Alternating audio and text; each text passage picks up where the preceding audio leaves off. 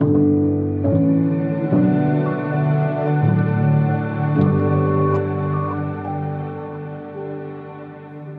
last couple of weeks, I have had the privilege of having some really good guests on my podcast. And so I really appreciate you listening to them. I love guests because they have stories of their own. They're not manufactured. We don't run through a script. We don't have a bunch of interview questions. We just talk, which is really where the best podcasts come from. Just a real conversation, an authentic conversation. We don't necessarily talk about authenticity, which is the theme of the podcast. We just have a real, authentic conversation. Well, today I want to talk about my story just a little bit, because stories either become a pathway or they become a pothole to what you accomplish or want to accomplish, at least in your life. So a few months ago, I started a new practice. It's going to sound odd to you at first, but I started writing my autobiography. Now, I've written a few books, and this is not an autobiography of the last 52 years of my life. It's an autobiography of the next 20 or 30 or 40, 50. Who knows how long I'll live. But I started writing down what I want my story to look like. I guess a better word for that is a legacy. If I get to choose, and I do in so many ways, if I get to choose the story of my life, the legacy of my life, and what I'm going to leave behind and what people are going to remember, I want to write it. I want to write it now, which again might seem like that's crazy, man. You can't plan that. Can't you? I'm wondering if you actually can. That doesn't mean things aren't going to happen in your story that you can't control. But there are parts you can control, because the story, again, creates a path or a plan that you can at least follow, because you know that's what you want to accomplish. And so you're going to make some different decisions. So think about it with me and just consider for a second, how would you write your story? If you could write your autobiography like I'm doing, I started out on a program on my iPad, and then I switched to handwriting it, because when I handwrite things, I slow down, I think more. So do you. If you're not in the habit of writing or journaling, it's an amazing, very cathartic learning experience. You should try it. It's not hard to write a story, because we are all storytellers. We've been storytellers for millennia. I mean, long before the written word were campfires and bonfires and people sitting down at night under the stars and sharing what the day looked like, sharing stories of the past, sharing stories of last week or last year or the last generation. And so stories engage us. We all love a good story. The question is, what story are you telling yourself today? What am I storying today? And what stories am I believing? Because I have a whole mind full of crazy stories. Some I make up, some I remember. I've been reading a book on stories lately, and I love books that agree with me. Not that I just need affirmed or patted on the back, but I love books and authors who have an idea that I've considered for a really long time and affirm it, but then challenge it, take it further. I've been learning a ton from an author named Kindra Hall, and she's got an amazing book. I really encourage you to go to my show notes and click the link. It's a book called Choose Your Story, Change Your Life. I blogged on it this week as well, so I've written about that just a little bit. So if you want to click on that link in the show notes, you can too. Read my blog by Kindra Hall's book. And from her book, in the last couple of weeks, I have been considering simple sound bites and ways that I can communicate some things to my listeners and followers to challenge them about their life, their story, their legacy, the direction they're going. This morning, actually, about 6 in the morning, I created a meme on Canva that said, start telling yourself a different story with a better ending. Start telling yourself a different story with a better ending. Because some of your stories, they suck. They are negative. They are exhausting to listen to. I know, because I tell myself some of those same stupid stories. It doesn't mean your story's not true. It doesn't mean it's not real. I mean, as soon as I posted that meme this morning, a follower on Facebook replied and said, quote, I have recently, although my story is a very real one. I hear his heart. I really do hear his heart. I actually know the man, and I know his story, and I know that it's easy to get stuck in a story like his.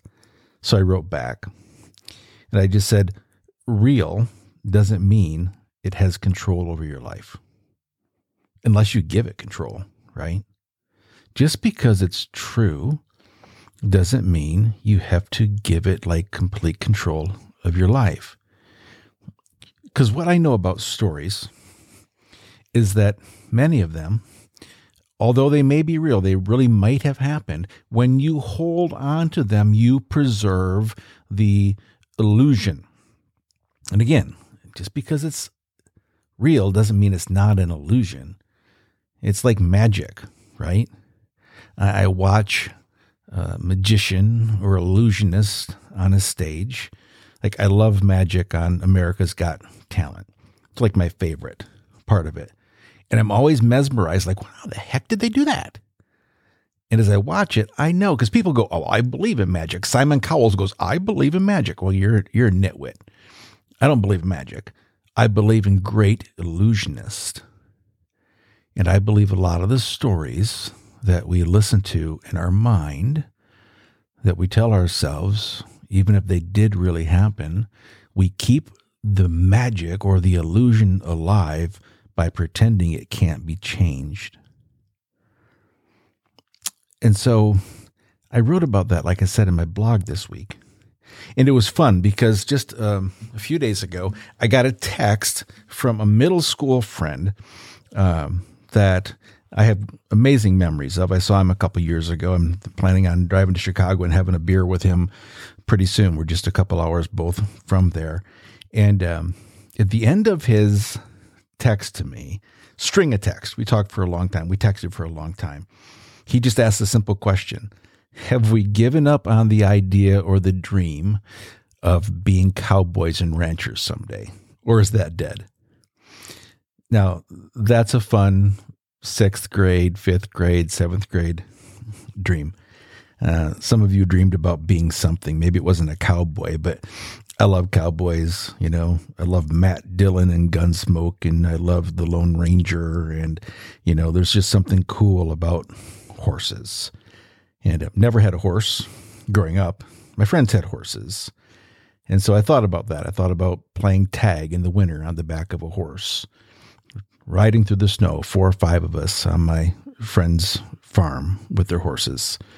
That was fun. I bought a horse one time, and the horse's name was Kissy.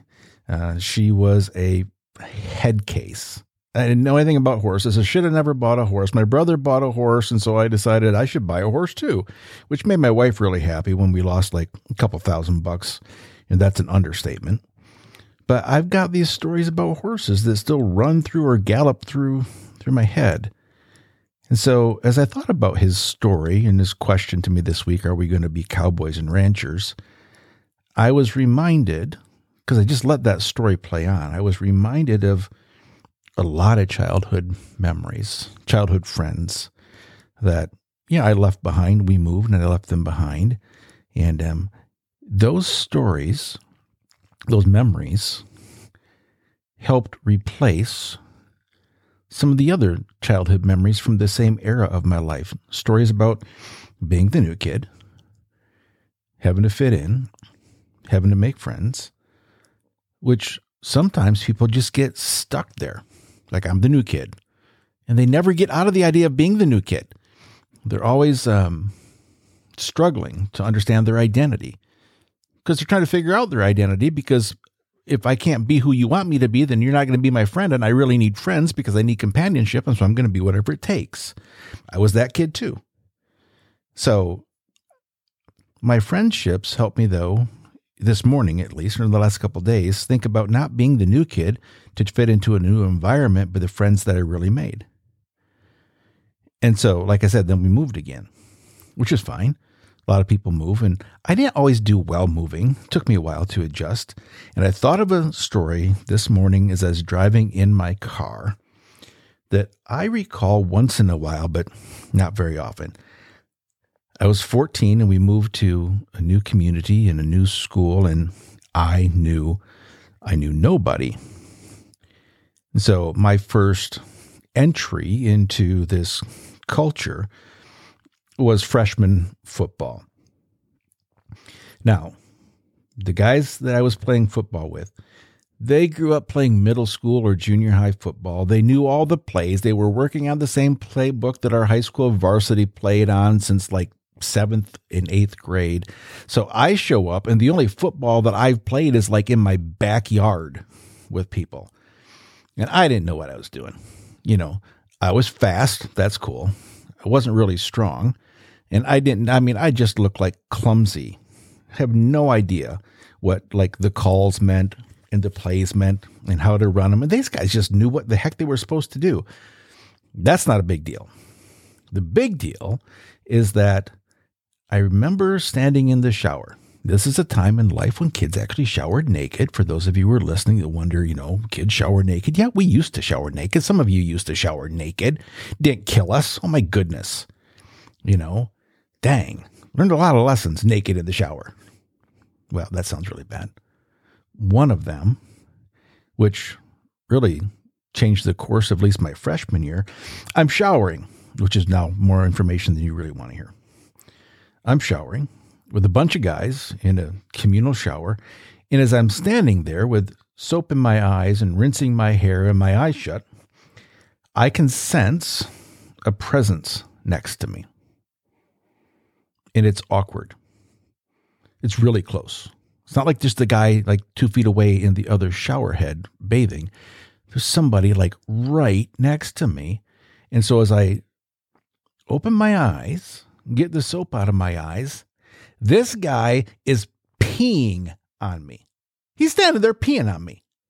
And he then begins to laugh as I open my eyes, and people are laughing. Now, I'll tell you what, the 5'7", 145-pound freshman kid, this guy had no idea that a little kid, the new kid, had the ability to cold clock him in the shower and knock his 6'2", 200-pound butt on the floor. You don't stand there and pee on me. Now, I could have been stuck in that story. That's humiliating. That's embarrassing. I hope no one's ever like peed on you. Like my kids when they were like in diapers, like they peed on me all the time, but that's not what I'm talking about. You know it. And as I thought about that story this morning driving in my car, I was reminded not of the humiliation, because I could tell myself that story over and over and over, and I could believe that illusion, and I could let that actually hijack my life. But I was reminded that that moment was a turning point for me. That was a moment when you knew not to mess with the new kid. But it's not about just being the new kid, being tough, and I could knock you out because you weren't paying attention. What it's about is that I gained a lot of confidence because I learned how to stand up for myself. That's a story I'm going to try to remember, because there's days that I don't have a lot of confidence, and I need to find a story deep down where I remember there was a moment. And I've got lots of those stories, more stories than sometimes I do remember. And I've got to dig deep to find them. As I was preparing for this podcast and really what I wanted to share with you about stories, I thought about the many times in the stories of my life where I gave up. I get about 90% done with a project or a venture. And just about the time I'm really to tip the scales and really be successful, I walk away. I abandon it. I've not yet quite figured that out. Somebody out there with smarter than me, psychology degree or something's going to tell me here's why it is. Feel free to email me because I'm still working on that one. And so I thought about times like giving up. Other times I thought about where I really knuckled down and I tried to do something big, probably bigger than I should have. It was in the late 90s that I had this crazy idea that I was going to rent Cedar Point Amusement Park. Now, if you're not familiar with Cedar Point Amusement Park, it's in Ohio. It's like a Six Flags. It's massive. It's on Lake Erie, and it's cool, and we love to go there as kids. We grew up in Michigan or Ohio or wherever. That was the closest one, and so I decided to rent it. A fairly expensive venture. And not only would I rent it, I would hire about 6 bands, and I would do this special event, and I would invite thousands of kids to it, and holy crap. That was a failure. I mean, yeah, thousands of kids showed up, but not enough kids to not leave me in like $75,000 worth of debt. I could remember that story. That was a story of failure, or it could be a story of failure. Fast forward a couple years, and I must not have learned my lesson because then I decided that we're going to basically rent Copper Mountain Ski Resort in Colorado. And so we'd do the same thing. We would hire a few bands and we would invite thousands of people, and we needed X amount to break even. And holy cow, I was just recovering from the last financial, fiasco. And did it again. Not quite as much money, but costly. Now I could be trapped, or I could have been trapped in those financial failures. Like, gee whiz, you moron, don't do it again. Don't do it again. Don't do it again. Instead, the story I tell myself is remember the lessons you learned and the courage you had to try new things. The story of taking risks. The story of putting yourself out there and not like shying back or retreating from opportunities that could really turn out to be successful. Now, I've probably made bigger blunders, but I've also had lots of small, micro successes by taking risks, putting my courage to play. In my mind, in your mind, there is filed, like a filing cabinet, like a catalog of stories. Some of them are completely self-defeating. Some of them you did, some of them happened to you, like my Facebook friend. I know they're real. I am not discounting them. Please do not hear me say that at all. Some of them have really caused some serious damage to your life. Some of you have probably went through like all kinds of therapy for them. Some of you have buried them so deep that you don't even know they're there anymore. And about the time you unpack them, it's going to paralyze you. But they have to come out because your stories can either control you or you can control your stories. So yeah, in the recesses of my mind, packed in there tight, there are lots of self-defeating stories. I know what they are. I've been, writing them down a lot lately. But you know what I've been finding? That tucked in between those files, there's other stories.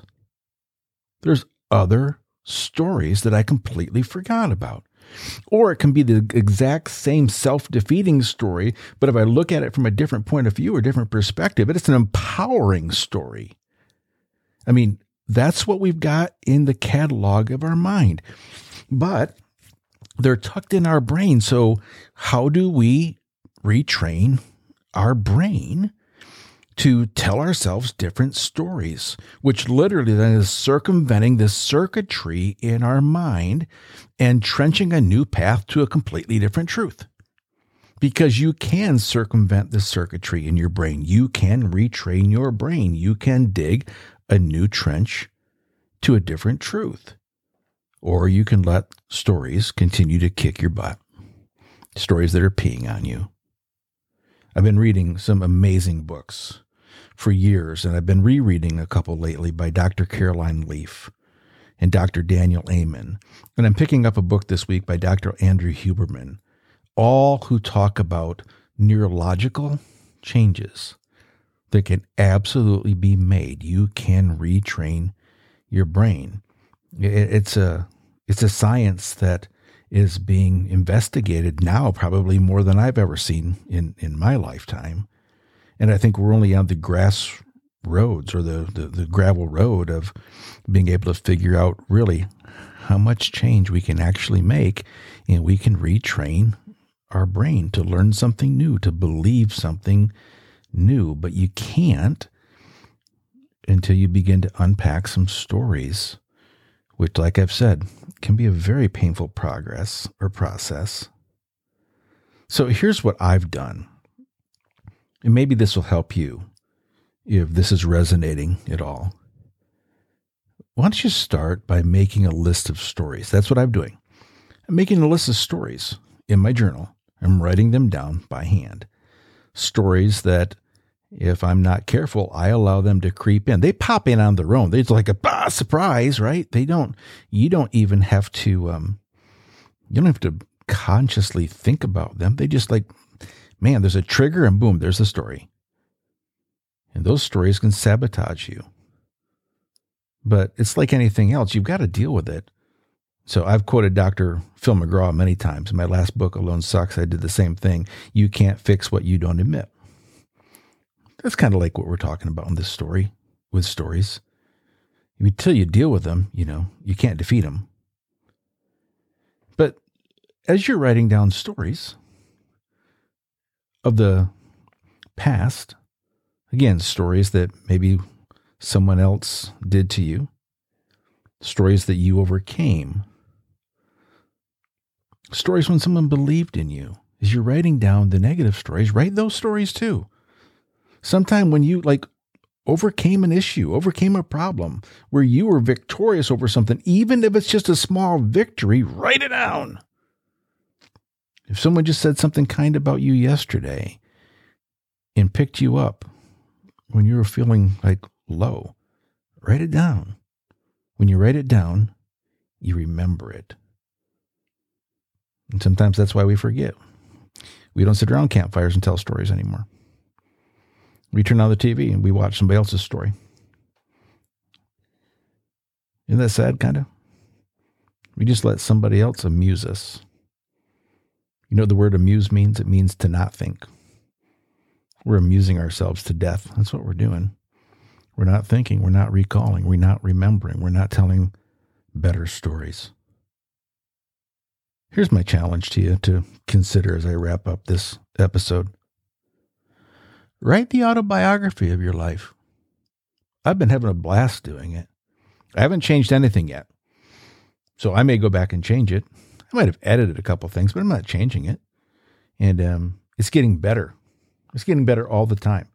I write a page, and then the next day I kind of write the same stuff in a better way. And I'm believing it. And not only am I believing it, it's becoming a path to decisions I'm making to make it happen. I've got dreams and stories about my legacy for my life, for my wife, for my sons, for my daughter. I've got financial dreams that are part of my story that are going to require decisions in order to get them. If I don't write them down, I don't create a strategy, because that's what a story can be, a strategy we can follow. So here's my encouragement. Start telling yourself a different story with a better ending. Thanks for listening.